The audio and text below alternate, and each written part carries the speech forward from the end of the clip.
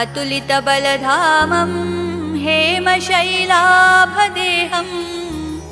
दनुजवनकृशानुं ज्ञानिनामग्रगण्यं सकलगुणनिधानं वानराणामधीशं रघुपतिप्रियभक्तं वातजातं Namami.